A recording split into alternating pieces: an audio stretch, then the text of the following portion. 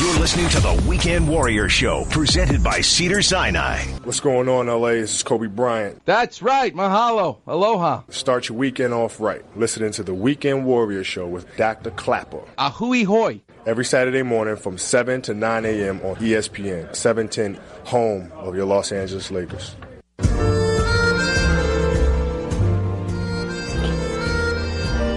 Welcome back, Weekend Warriors. You're listening to the music from The Last Tango in Paris with Marlon Brando. What a movie. I'm joined by the great Ben Lyons. You know, I've been in practice at Cedars for 31 years, taking care of a lot of people in the movie industry, the directors, the sound men, the lighting men, the prop maker, the actors, the actresses. And one of my favorites, I mean, I've got too many favorites, from Dustin Hoffman, who's been a guest on the show, to the great Jack Nicholson, going to Laker games with him. And I remember him coming to the office one day, because this show was on too early in the morning for him to listen. So after he's in my office, he's leaving. As he's walking down the hallway after the exam room, he turns and goes, "Oh, yeah, Doc, one more thing." Because he has a staff of people taking care of him. He says, "The staff, they love you on the radio." And he walks out my office. Ben Lyons, what makes Dustin Hoffman, Jack Nicholson? It's a stupid question, so I apologize for being a layperson in this regard. You're the expert. But what makes Dustin Hoffman and Jack Nicholson such good actors? I think their presence is a present. They feel on screen like they're so in the moment and there and focused. I think like any person you would meet in life, you would tell if they're comfortable in their own skin. And when they walk on screen, they wear the clothes of their character so naturally. There's just a comfortability in their authenticity that I think is palpable on screen, and the great actors have it, even though you're conscious you're watching them, because they are so famous.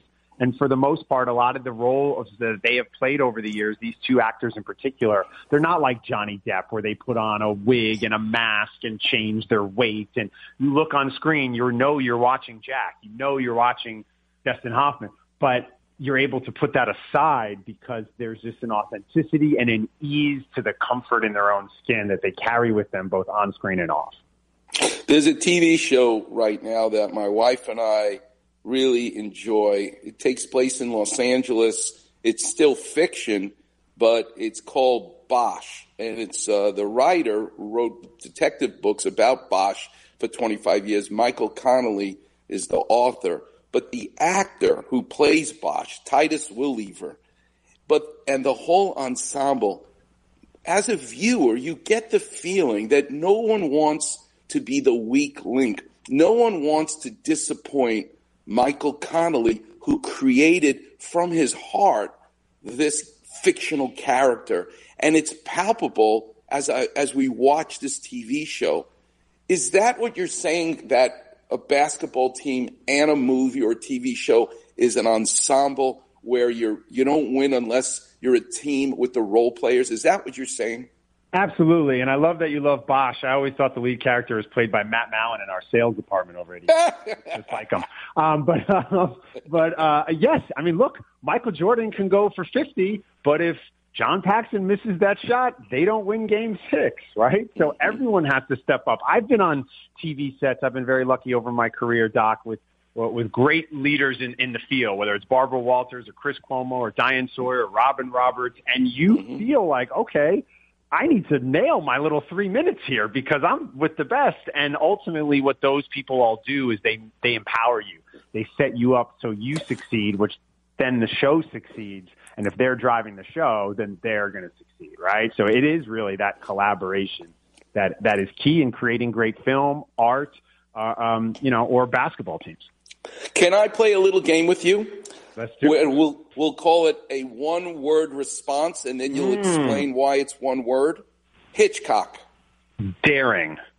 I think what he was able to do with where he put the camera, the way his characters, his female leads at the time were so empowered, which was so different back then. Like, he was daring as a filmmaker and one of my favorites. Spielberg. Magical. I mean, I feel his films have a layer, like almost like an icing on a cake of magic that you just have to kind of scrape off to get to the meat of it, right? There's just a transportation to a better world, even if, right, for the most part, for his movies, right? It feels like it's an ideal kind of a world in our dreams. So I'd say magical. Wow. Scorsese. Tough. His movies are tough. He's a grinder. His movies get into the psyche of the deranged and of the macabre of life. He's tough. And I love Scorsese movies. Talk about an event. I mean, My God, when people said, I couldn't watch The Irishman, it was 3 hours. Well, you got something better to do than watch Robert De Niro in one of the great performances of his career. My dad hated the movie, and I loved the movie. You should see my mother's look on her face at dinner when the two of us are arguing about it. But that's what makes, growing up the son of a film critic so special, is that we get to have those conversations. That's fantastic. All right. How about actors? Meryl Streep. Iconic. I mean, Meryl Streep is just, every time out, is able to do something you haven't seen before. And she's the greatest actor or actress living today in America. And every time I interview her to get over the nerves, Doc, I just say to myself, pretend like you're talking to one of your mom's friends. And it's just like talking to my mom's friends, and it's totally fine. And finally, I know he's your favorite. You got to tell us why, is Leo. No, he's not my favorite. Leo's timeless. If you would go back and you watch his films, I watched The Beach the other day. Hadn't seen it in a while. Boy, does it hold up. And, he's baby-faced in it, but man, is he terrific in it. I mean, for the life of me, The Man in the Iron Mask and maybe Shutter Island and J. Edgar Hoover might be the only misses. But those are foul balls. Those aren't swinging and misses. And to be honest, he's delivered every time. Never had to put on tights. Never had to put on a superhero cape, right? Never had to do any of that. And every time out, it's just he's the best. The scene in The Revenant, Doc, the first 5 minutes of the movie when his camp is being attacked and his character puts the bullets in his mouth as a way to load the gun faster. Boy, that tells you everything you need to know about that survivalist, that this guy can live off the land and survive and do what it takes. And sure enough, the adventure that precedes is the best work of his career. Everything in life comes in threes, Ben. The morning, afternoon, the evening, the Father, the Son, the Holy Ghost. In baseball, you either strike, foul, or get a hit. Only you can come up with a way of bringing baseball into analyzing a movie. That's why you're the best at it, Ben Lyons. I want to thank you so much for brightening our day coming on the show today. We really appreciate it. Thank you so much, Doc. And I want to just take a quick moment to really plead for people to keep our city safe and to demand for justice for George Floyd. It's an unfortunate time in our country's history. We won't stand up to this racism, and I just want to see our city stay safe.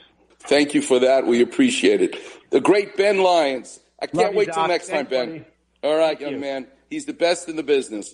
Coming up next, I'll take your calls. The clinic will be open. The number's 877-710-ESPN. You're listening to the one and only Weekend Warriors show here on 710 ESPN.